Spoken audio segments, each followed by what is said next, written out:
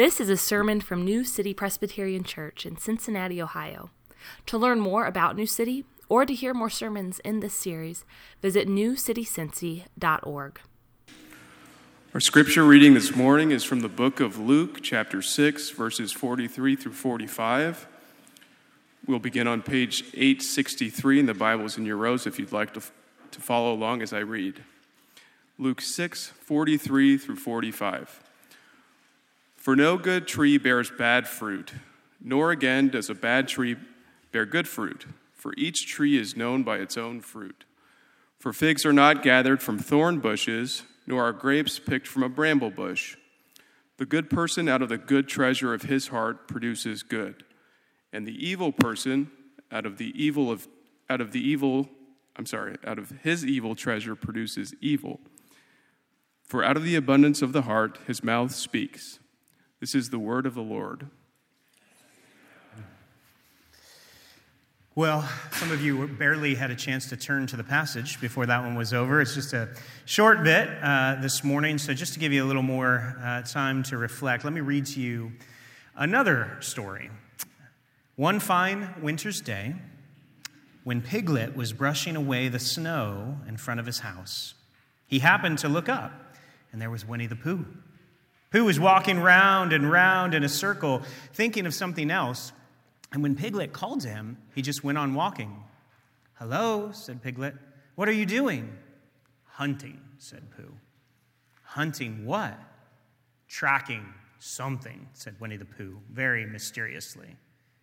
"Tracking what?" said Piglet, coming closer. "That's just what I ask myself. I ask myself, what?" "What do you think you'll answer?" said Piglet. "I shall have to wait until I catch up with it," said Winnie the Pooh. "Now look there." He pointed to the ground in front of him. "What do you see there?" "Tracks," said Piglet. "Paw marks." He gave a little squeak of excitement. "Oh, Pooh, do you think it's a woozle?"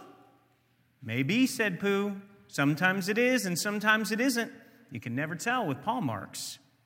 With these few words, he went on tracking, and Piglet, after watching him for a minute or two, ran after him. Winnie the Pooh had come to a sudden stop and was bending over the tracks in a puzzled sort of way. "What's the matter?" asked Piglet. "It's a very funny thing," said Bear. "But there seem to be two animals now. This whatever it was has been joined by another whatever it is, and the two of them are now proceeding in company.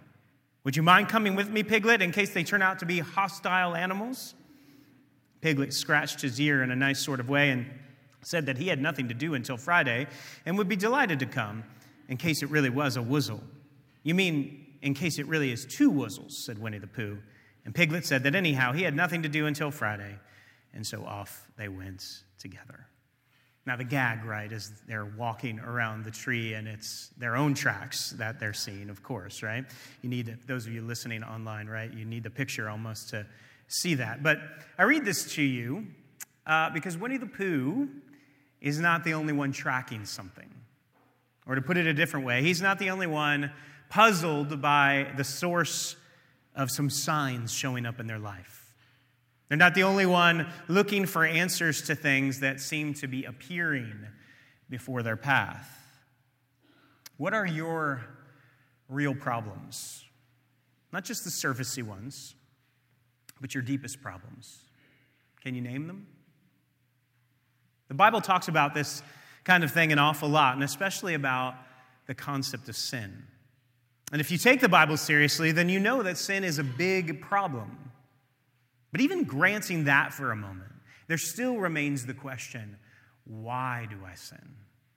Where does it come from? And if you're a Christian, you can't avoid this question, nor can you settle for simple and surfacey answers. And even if you're not a Christian, I bet that you're asking some similar questions, maybe with different terms, but similar kinds of questions. Why do I do the things that I do? Why do I get so upset when I feel slighted? Why can't I control my anger with my children?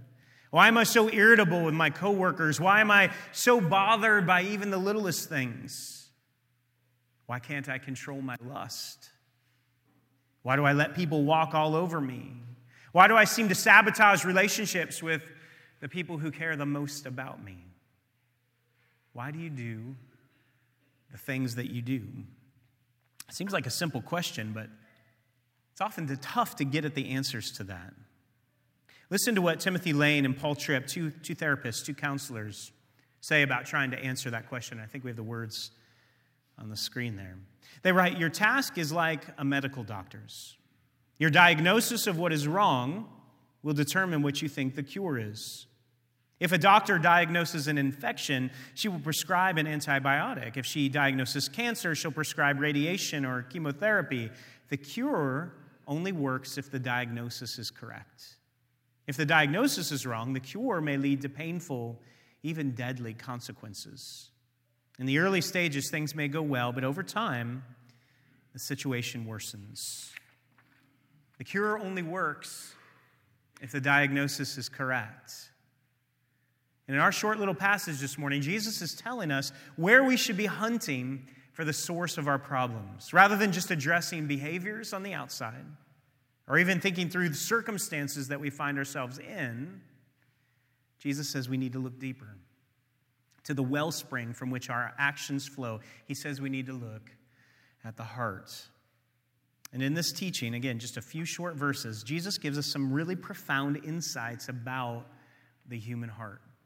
We'll see that the heart produces, the heart abounds, and finally the heart treasures. All right, so let's think about it that way this morning. First, the heart produces. And you notice here, Jesus is using the everyday language of food and farming and agriculture. This is the language that he traffics in most often. And here it's trees. Verse 43. "For no good tree bears bad fruit, nor again does a bad tree bear good fruit. For each tree is known by its own fruit, for figs are not gathered from thorn bushes, nor are grapes picked from a bramble bush." Each tree is known by its fruit. So you can't go to an apple tree and look for an orange. It's no use trying to get figs from thorn bushes or grapes from brambles. That's not how it works, right? Each tree bears its own fruit. And this is a principle that is obvious to all of us, right? The fruit from any tree flows from its nature. It flows from the kind of tree that it is. The fruit doesn't create the nature of the tree. The nature of the tree leads to the production of a particular kind of fruit. Now, Jesus says the same thing is true with all of us. It's not the outward things that make someone good or evil, but rather it's the inner person, the heart, that generates or produces good or evil. Verse 45. "The good person, out of the good treasure of his heart, produces good. And the evil person, out of his evil treasure, produces evil. For out of the abundance of the heart, his mouth speaks." The heart produces good or evil, which means then if things need to change in our lives, it's no use just focusing on the outside. Those things flow from somewhere deeper within us, flow from the heart. And what does the Bible mean when it talks about the heart? Because we use that word to describe any number of things, right? We talk about the physical organ that pumps blood through the body. We use the term heart for the seat of emotion, right? Especially on Valentine's Day, right? You see hearts, pink and red hearts plastered all over the place. We can say heart to mean the center of something. Let's get to the heart of the problem. Today, and probably right now in locker rooms all across the country, right, football coaches are challenging their players to play with some heart.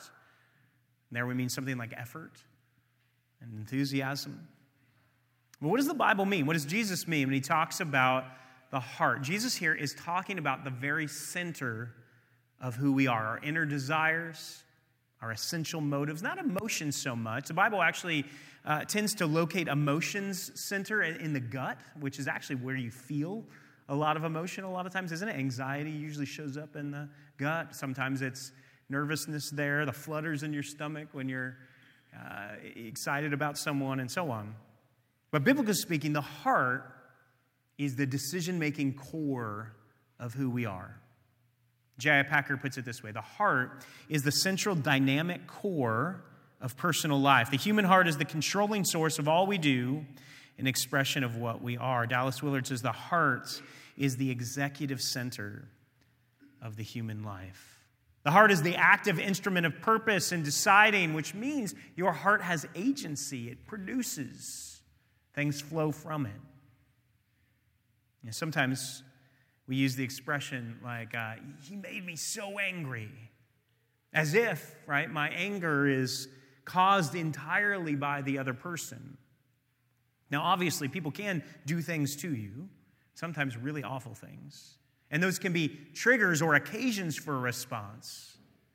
But essentially, at the deepest level, the heart is the source of our response, even if the circumstances are the occasion or the trigger, which is why, by the way, everyone doesn't react the same way to the same triggers, right? There's different things going on in the heart. And this is a pretty complex thing to think about.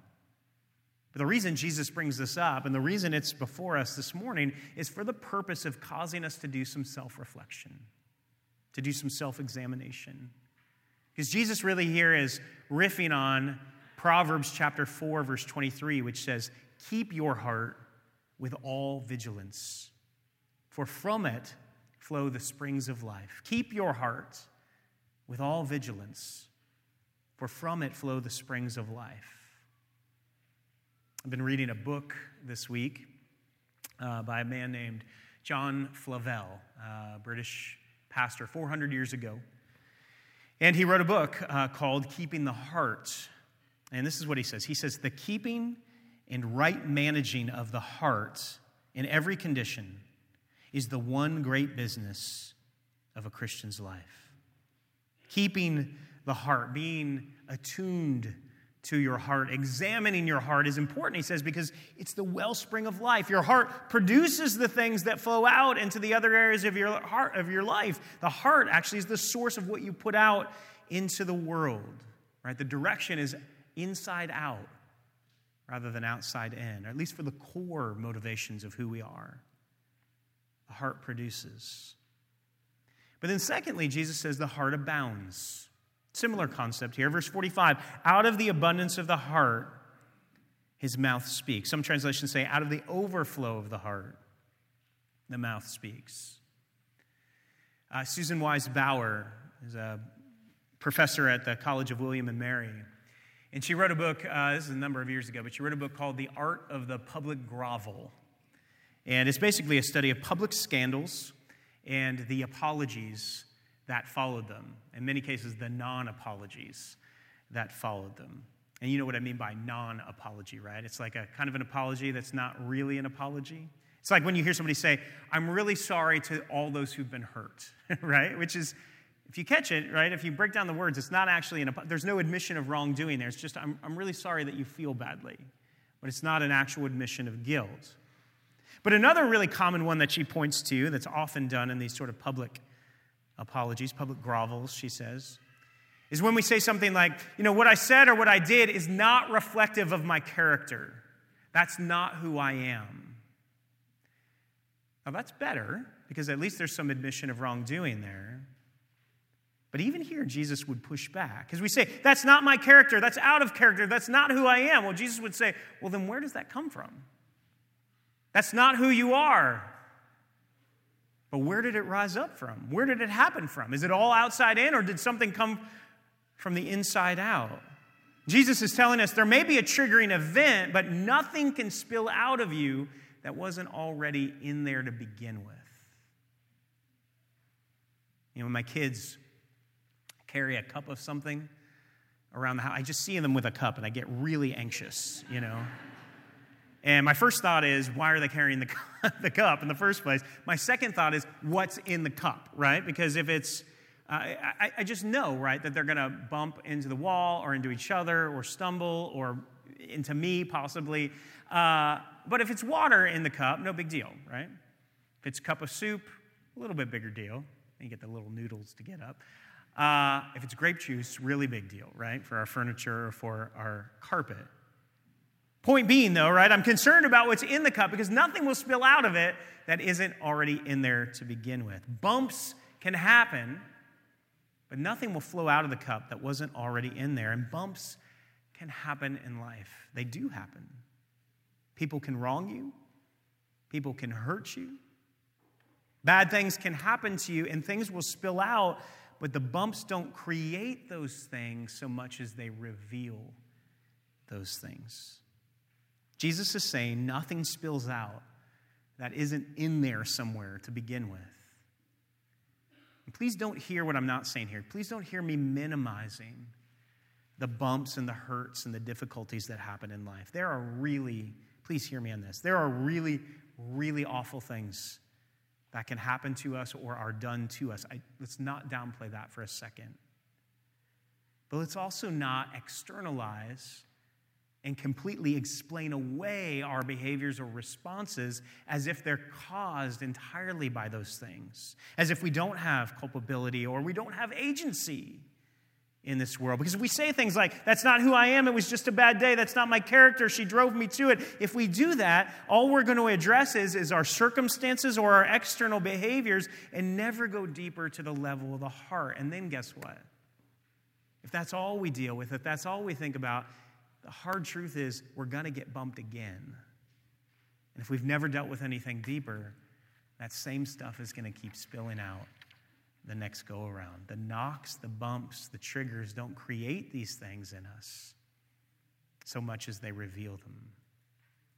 I mentioned John Flavel and his book, Keeping the Heart. And I just want to let you know that this is not a sort of an ivory tower look at this concept. He had a really difficult life in his personal family, some tragedies of children lost, relationships strained. He had difficult health problems himself, chronic physical challenges. His ministry, his vocational life, was a really difficult thing. Shortly after he was ordained and became a minister as a young man in England, the Act of Uniformity was passed, which at the time outlawed, this 400 years ago again, outlawed all nonconformist brands of Christianity.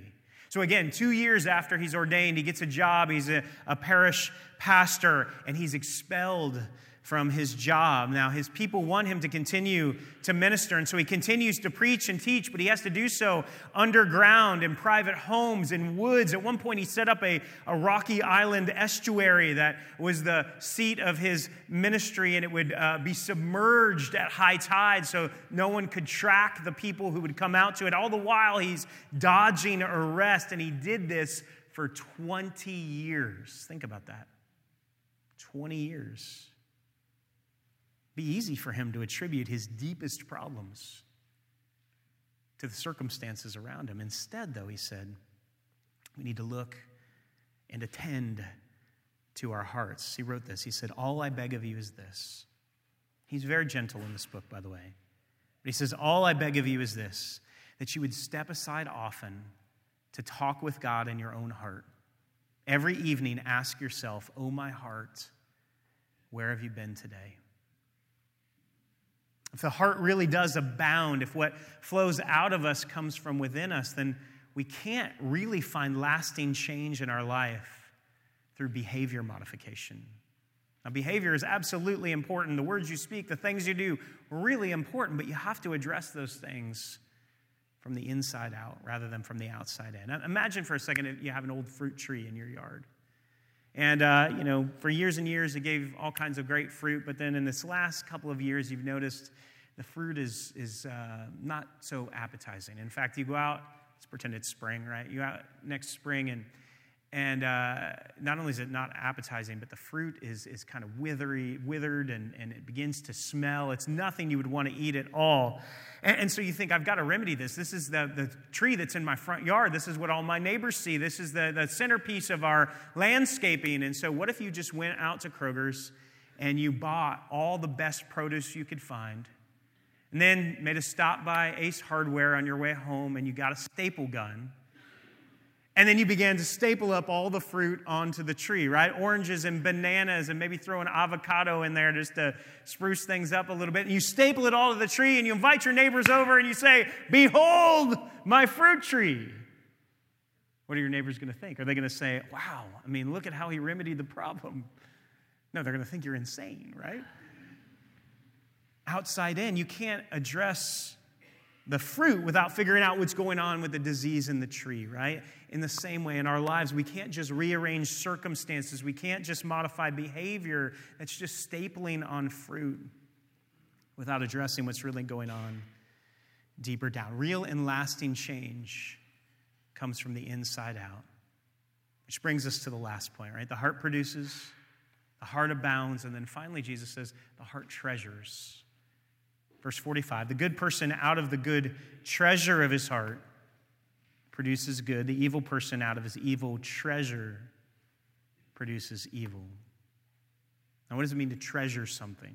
Right? When you treasure something, you assign it worth or value. You hold it dear. You protect it. You cherish it.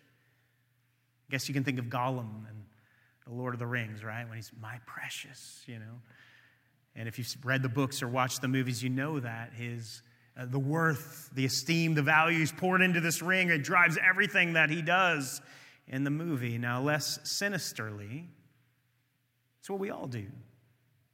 Our hearts find something to cling on to hold dear, to protect, to cherish above all else. And whatever that is, it drives the decisions and the actions in our lives. Another way to talk about this is worship.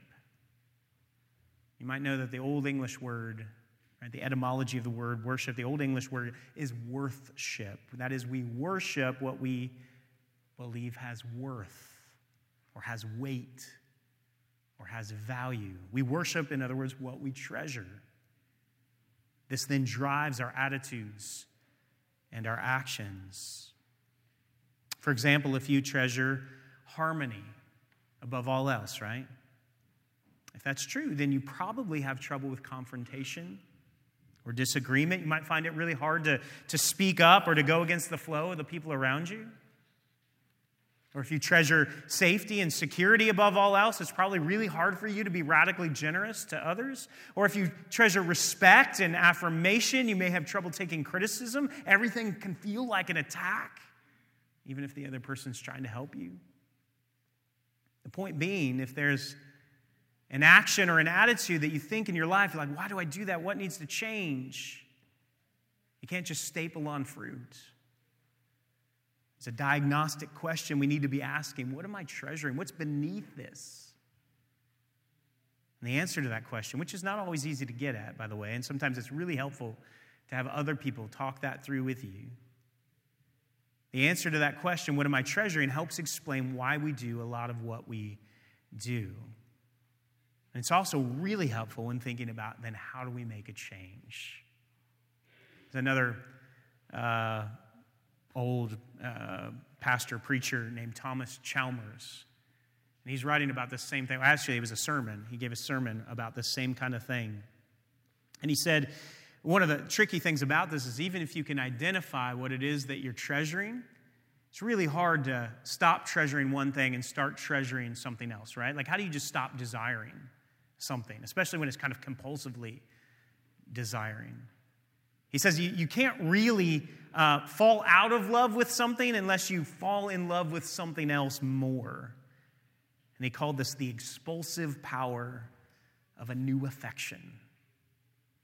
The way to grow in the Christian life, he said, is not to focus primarily on behavior modification, nor is it to try to ensure that your circumstances are ideal, as if you could really do that in the first place. But the center of life change, according to Christianity, is in cultivating an affection for Jesus Christ above all things, treasuring Jesus in our heart. And when we begin to do that, when we begin to treasure him, his life, his words, his kingdom, it begins to push out or reorient all those other things that are contrary to the life that he wants for us. And how do we do that? How do we cultivate love for Jesus? Well, the old theologians used to call it the means of grace, right? Regularly coming into contact with the story of Jesus through worship, through prayer, through scripture, through fellowship. We see Jesus in these things. We remind ourselves of why he is to be treasured above all else in us. And then we begin to treasure Jesus in his incarnation. He took on flesh and came to us. We see him willing to step down out of heaven, born into this world, walk among us.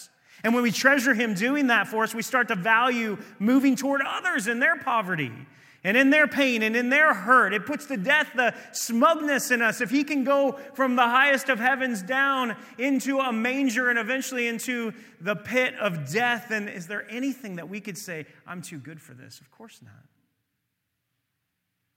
We treasure Jesus in his life. He lived the life that we should have lived. He was devoted to the Word of God and the works of God. One pastor said that he did the math, that there are about 1,800 verses of Jesus speaking in the New Testament. 10% of those are direct quotations from Scripture. Another 20% above that are allusions to Scripture. In other words, when Jesus got bumped, it was the Word of God that spilled out of him, because that's what was in his heart. And doesn't that make you want to hide God's Word in your heart too? He was devoted not just to the Word of God, but to the works of God as well. He cared for the needy and the weak, the broken and the hurting. He came for the sick. He came for you.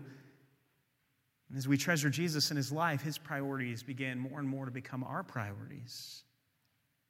Treasure Jesus in his death. He died for us. He took our sin onto himself. He died in our place. All our false gods and wrong ideas and misplaced affections, he took them to the grave and he left them there. Why would we want to go digging them back up again? Treasure Jesus in his resurrection. Jesus triumphed over all our enemies, sin and Satan and death himself. He's victorious over all the things that can truly hurt us and defeat us. Why do we have to then be afraid? Right, the resurrection power of Jesus can cast out all of our fear. We treasure Jesus in his ascension. He now sits at the right hand of God, the Father Almighty, where he intercedes for us. He speaks up for us. He sent the Holy Spirit to live within us and empower us, which means we're never truly alone. Treasure Jesus as we await his kingdom. He's going to come again and bring with him the new heavens and the new earth, which means then we don't have to cling to anything here so tightly, because we know there's another world coming. Our hearts will change when the object of our affection changes, the expulsive power of a new affection. And since the heart then is the wellspring of our life, as our hearts change, the direction of our heart toward Jesus, then that will change other areas of our life. It will follow. Before we pray and come to the Lord's Supper, let's just take a moment and be quiet. I know we did this earlier when we were confessing our sins, but let's take a moment of silence. I'll give you can go to the next slide there. Just a couple of questions. You can use these now, but maybe throughout the week. Ask yourself, take a moment to examine your hearts. What am I producing? What's the fruit in my life? And are there things that need to change? What's abounding within me? Out of the abundance of the heart, the mouth speaks. So what is my inner life filled up with that we know is bound to spill out at some point? What am I treasuring?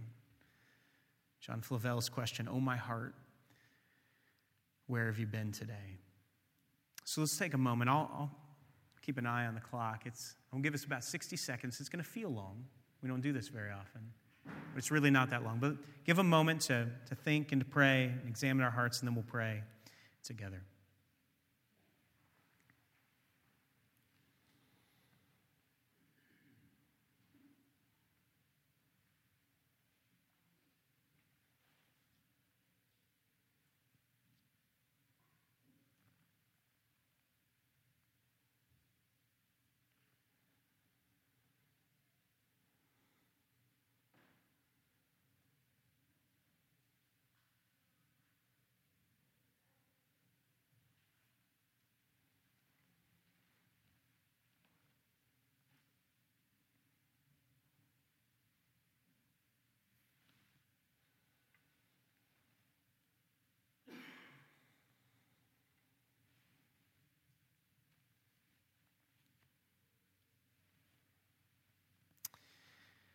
Lord, would you help us to pay attention to our hearts, or as the writer of Proverbs says, to keep our heart with all vigilance, for from it flows the springs of life. Would you help us to sow into our hearts the life and the ministry of Jesus Christ? Help us to treasure him, his words, his love, and so drive out other rival affections. And even as we come to your table this morning, Lord, We ask that you would fill our hearts. Now we pray the words that Jesus taught his disciples to pray, saying, Our Father, who art in heaven, hallowed be thy name. Thy kingdom come, thy will be done, on earth as it is in heaven. Give us this day our daily bread, and forgive us our debts as we forgive our debtors. And lead us not into temptation, but deliver us from evil. For thine is the kingdom, and the power, and the glory forever. Amen. You've been listening to a sermon from New City, a church in Cincinnati, Ohio. Visit our website at newcitycincy.org for more sermons and resources. That's newcitycincy.org. Thanks for joining us today, and God bless you.